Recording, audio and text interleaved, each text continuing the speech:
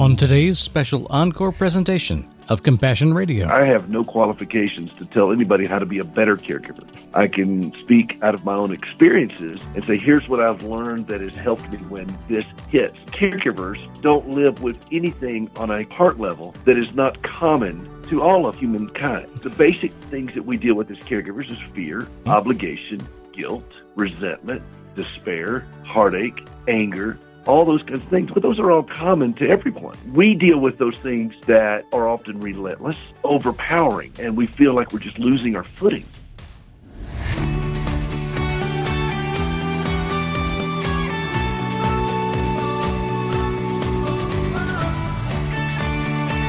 Give all your worries and cares to God, for He cares about you. So says Peter in his first epistle, chapter 5, verse 7. Seems simple, doesn't it? Hi, Bram Floria here with Compassion Radio, the daily journal of what God's people are up to, where they're doing it, and how God is making it all make sense in the big picture. If there's any particular group of people quietly going about the Lord's work in unassuming ways in the world, it's got to be caregivers. By that I don't mean people who have a lot of natural sympathy. Feeling warm fuzzies for others is great, but it's not particularly useful for the heavy lifting of agape-style love. You know, the kind of love that Christ Himself demonstrated. Whether caring for those suffering from COVID, long-term illness, or mental decline of aging, there are millions right now who take the lead in providing compassionate care for others. Often with little or no training, love simply required it. Our guest knows a thing or two about it because he's seen a thing or two. He and his wife have been through the ringer for decades, and frankly, it's to our benefit, even though that'll sound like a brutal assessment once you hear his story. We'll just start out with this thought. Thank God for those willing to say yes to one of the hardest jobs you could ever love.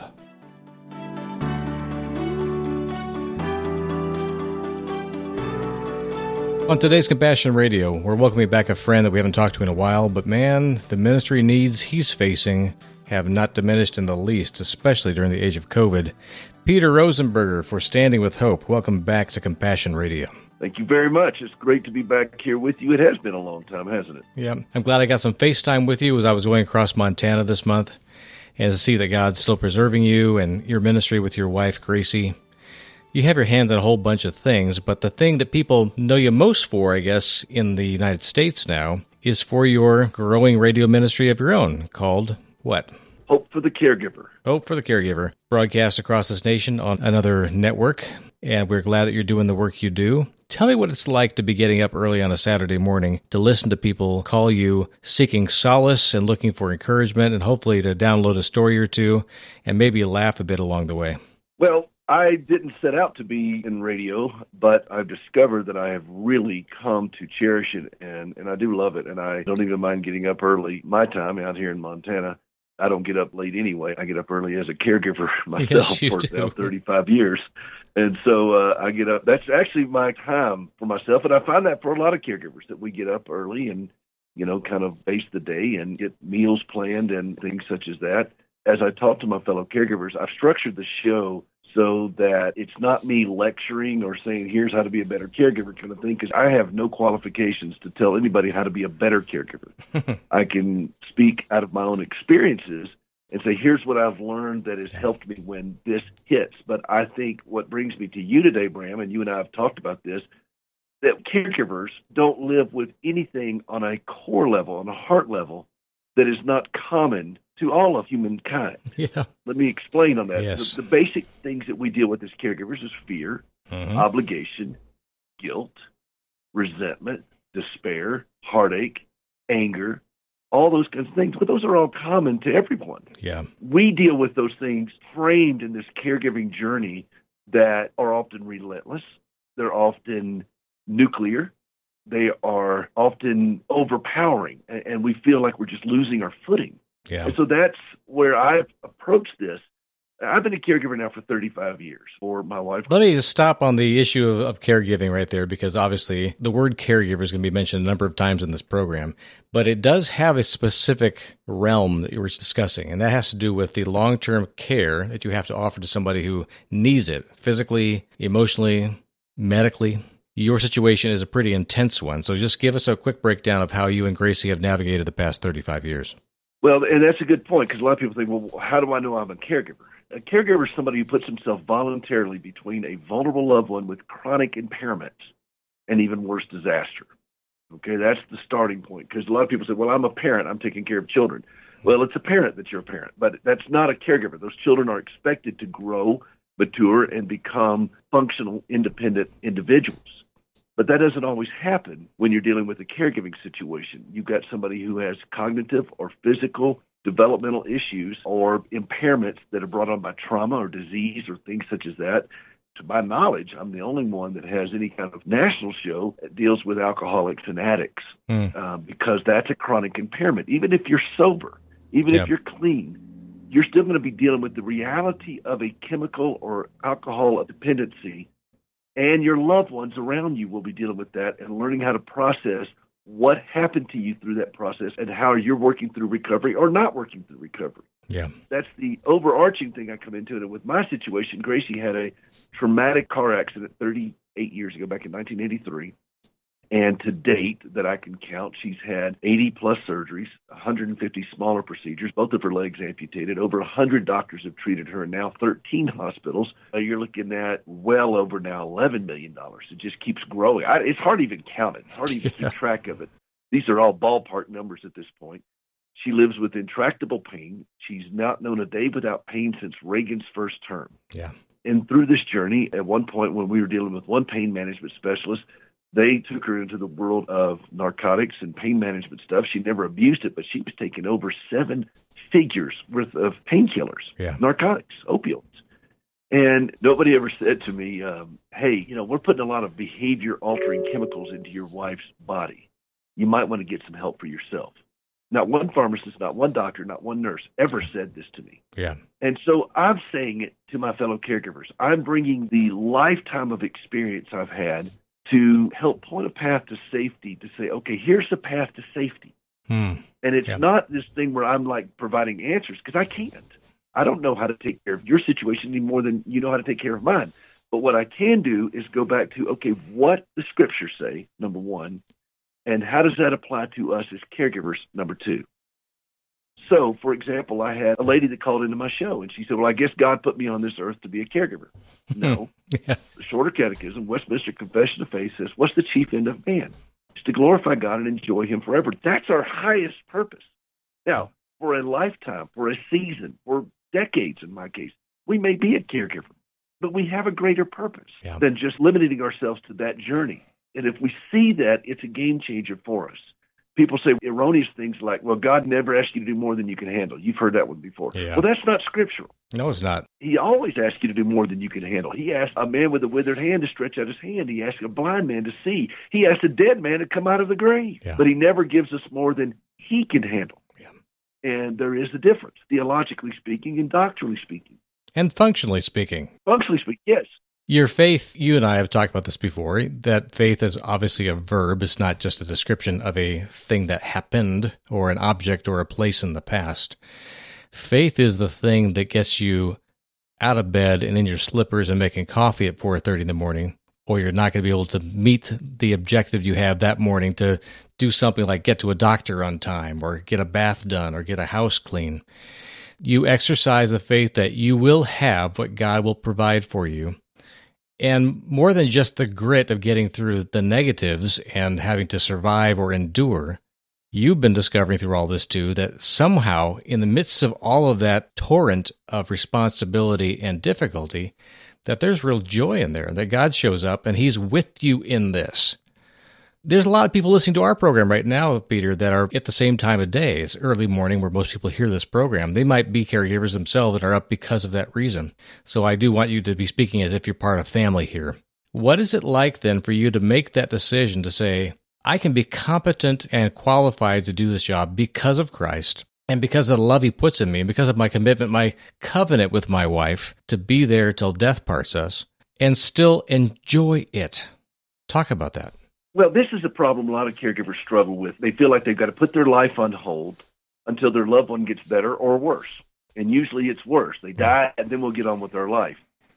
They've got to put not only their life on hold, they put their joy on hold, they put their business on hold, they put everything's on hold. Right. Well, I go throw myself recklessly into this situation, and I say, no. Gracie and I have been doing this now for 35 years. I can't put that much life on hold. It's not going anywhere. If you have a special needs child, for example, if you have a child with autism or a child with Down syndrome, you can't put your life on hold. You have to adapt and be flexible. Yeah, but life is worth living. I mean, I don't have to put my humor on hold. I don't have to put my joy on hold. And this is the mistake. It's a trap that a lot of caregivers fall into, and we struggle with this. And I think, no, wait a minute. This whole world is broken.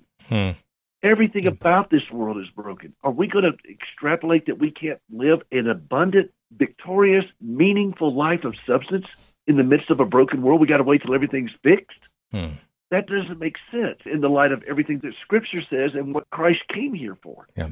In the most recent episode of The Chosen, I've been watching, I've really enjoyed it. Yeah. It was episode 2 of the second season. The character of Jesus said, I've come to talk about another kingdom.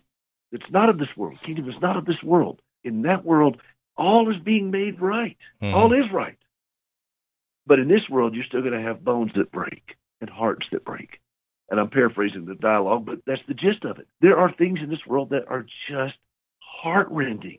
Yeah. We're going to weep. In fact, I'm going to be doing a whole series on the show about mourning, because I think it's important to learn how to mourn healthily. We're going to mourn. We're going to weep. The calling to lament. Yeah, but we don't have to do it with despair or with rage. And that's where I'm looking for my fellow caregivers, is to say, okay, can we do this in a healthier manner for ourselves and recognize that this is mourn-worthy? Jesus said, blessed are those who mourn, for they shall be comforted.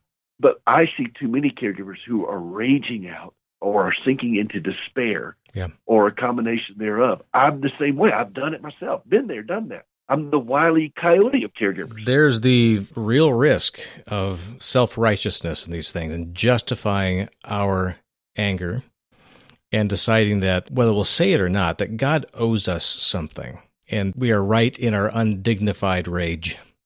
We won't say it, of course. We don't want to really deal with those feelings and be called out. You know, I found that for me, the best antidote to that is to have a clear picture of my black heart. Once you get a grasp of just how vile your sin is to God, it really torques that whole self-righteousness argument. For those who are dealing with that particular issue, yes, I would say let God crack their head a bit if they're acting super pious about something and being duplicitous about their attitudes. Well, if you'll notice in Scripture, Jesus saves all of his outrage for the pious. Yeah, he does. Every bit of it. And he has this tender heart to the brokenhearted. Yes. He is near to the brokenhearted. And when you get into this, well, like somehow God owes me, or I deserve this, or I'm entitled, or I don't need redemption as much as that guy. You know, I thank thee, Lord, that I'm not like that guy. There's nothing like hanging on to Christ while in the fetal position to drive that point home.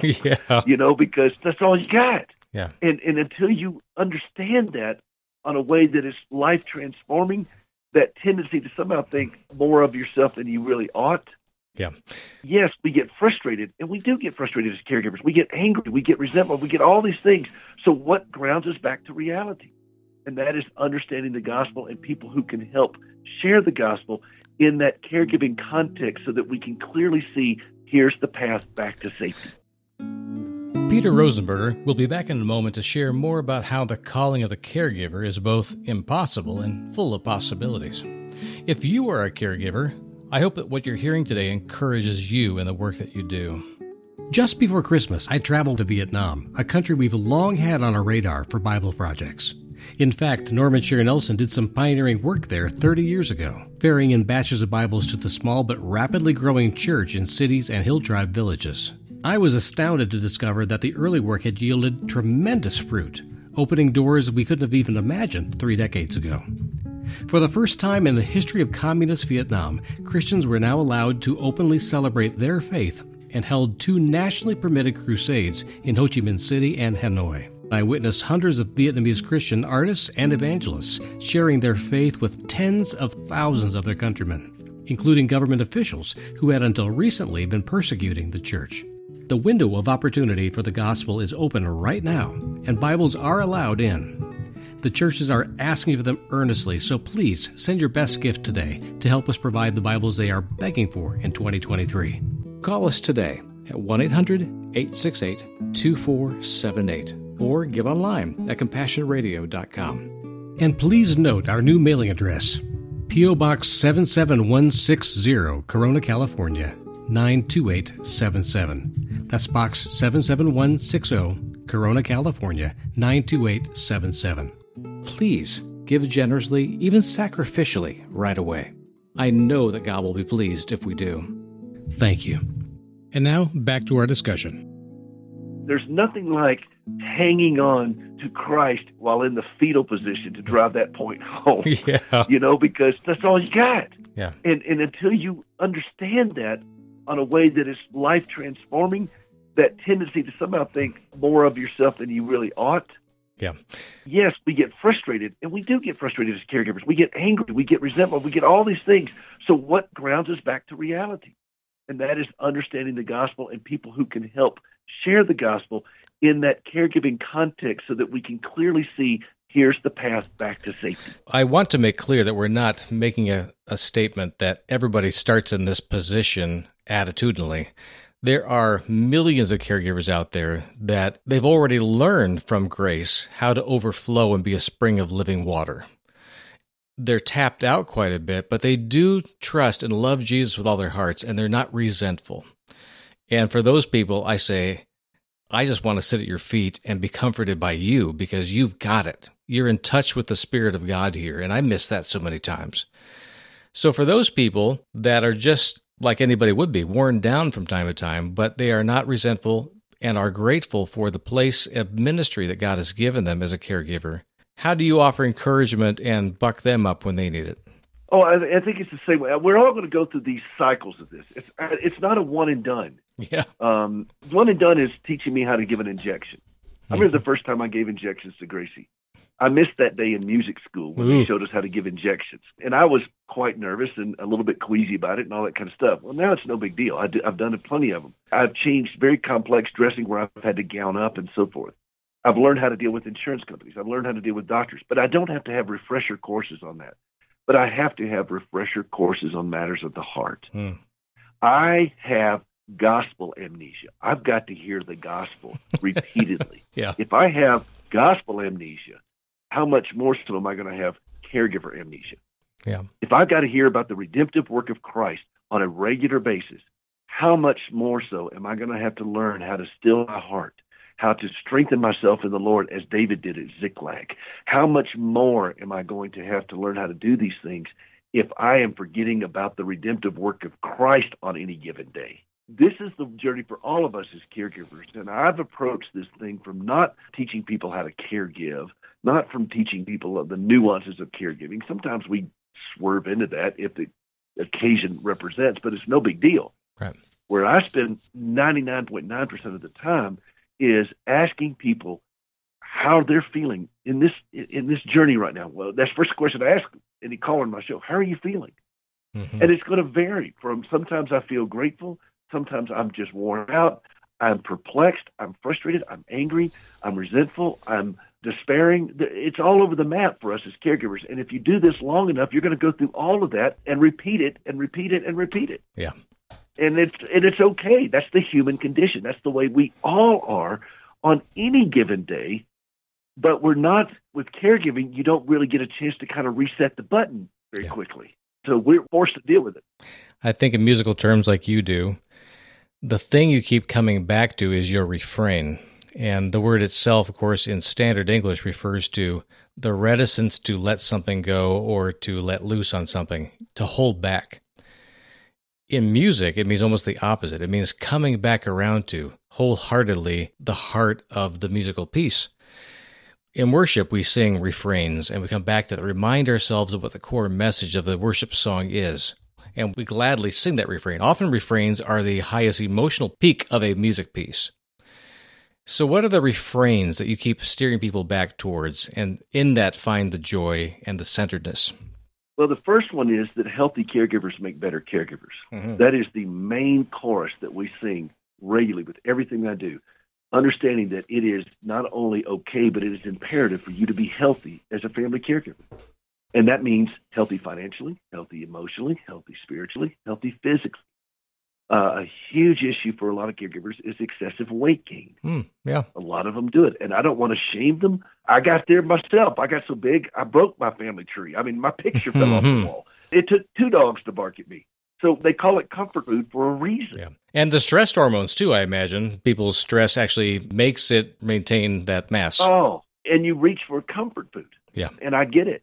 One of the saddest things I see often is somebody who's in a wheelchair being pushed by somebody who is morbidly obese. And the greatest weight they carry is not the weight that's on their body, it's the weight that's in their heart. Yeah. And so the refrain I come back to is healthy caregivers make better caregivers. I want to drive that point home. I will take a hymn each week on my show, and I'll do it kind of like, okay, tell me if you know this hymn. And the reason I do that is because some of these hymns are so familiar, but if you think about the text of this hymn, and particularly the chorus, then in the context of caregiving, that maybe you'll remember that. We did He Touched Me the other day, the old Bill Gaither tune. Oh, He touched me. Yeah. Yeah, most people don't know the verse, but they know the chorus. Right. And so I want them to see, oh, He touched me. And oh, the joy that floods my soul. Something happened. Now I know. He touched me and made me whole. Now that is implying a touching now, not waiting until we're raptured into heaven or our loved one has passed away. Right now. Yeah. Right now. And I want them to sing that. I want them to sing, and can it be that I should gain an interest in the Savior's blood? Amazing love. How can it be that thou, my God, wouldst die for me? Yeah. That refrain of that song. To God be the glory, great things He has done. So loved He the world. And then we get to the chorus. Praise the Lord, let the people rejoice. And if we can understand these texts, these refrains, which is a great point that you brought out, of what that means to us, then in those moments when our hearts are sinking, we can remember, it is well. It is well with my soul. We can remember those little snippets of phrase that give us just enough light, enough lamp to be able to see the next step and say, okay. There may be more people that jump into this pool with you and offer advice and do a talk-based program. I think one of the distinctives that you will always have with your particular ministry is that you have a musician's heart and training. So you don't just imply the need for worship, you worship on the program. And by leading people through those beautiful hymns and your keyboard playing, just to reset on the emotional level on all those other senses that need to be massaged as much as sore shoulders might need to be massaged. You do that in your ministry, and I'm thankful for that. In fact, you have some music you produce over the years, and I'm going to be encouraging our listeners that if you like what you're hearing from Peter's lips, you're going to like hearing more what comes from his 10 fingers. And I'll be happy to go buy a few of those CDs and send them to our listeners out there. So just write us at Compassion Radio to let us know that you would like to hear Peter's music for worship, and I'll get one to you.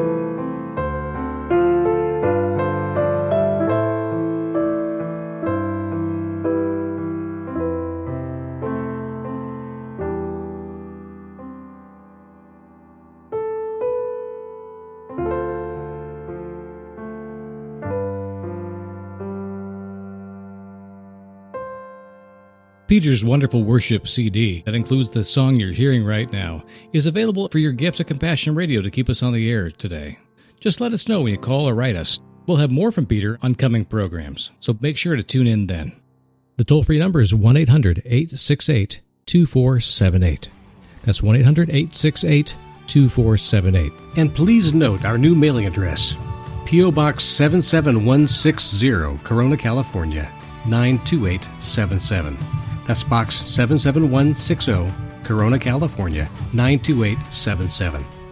If you missed anything on today's program, of course, the podcast is always available online, so check that out too. I'm Bram Floria. Thanks so much, and we'll see you tomorrow.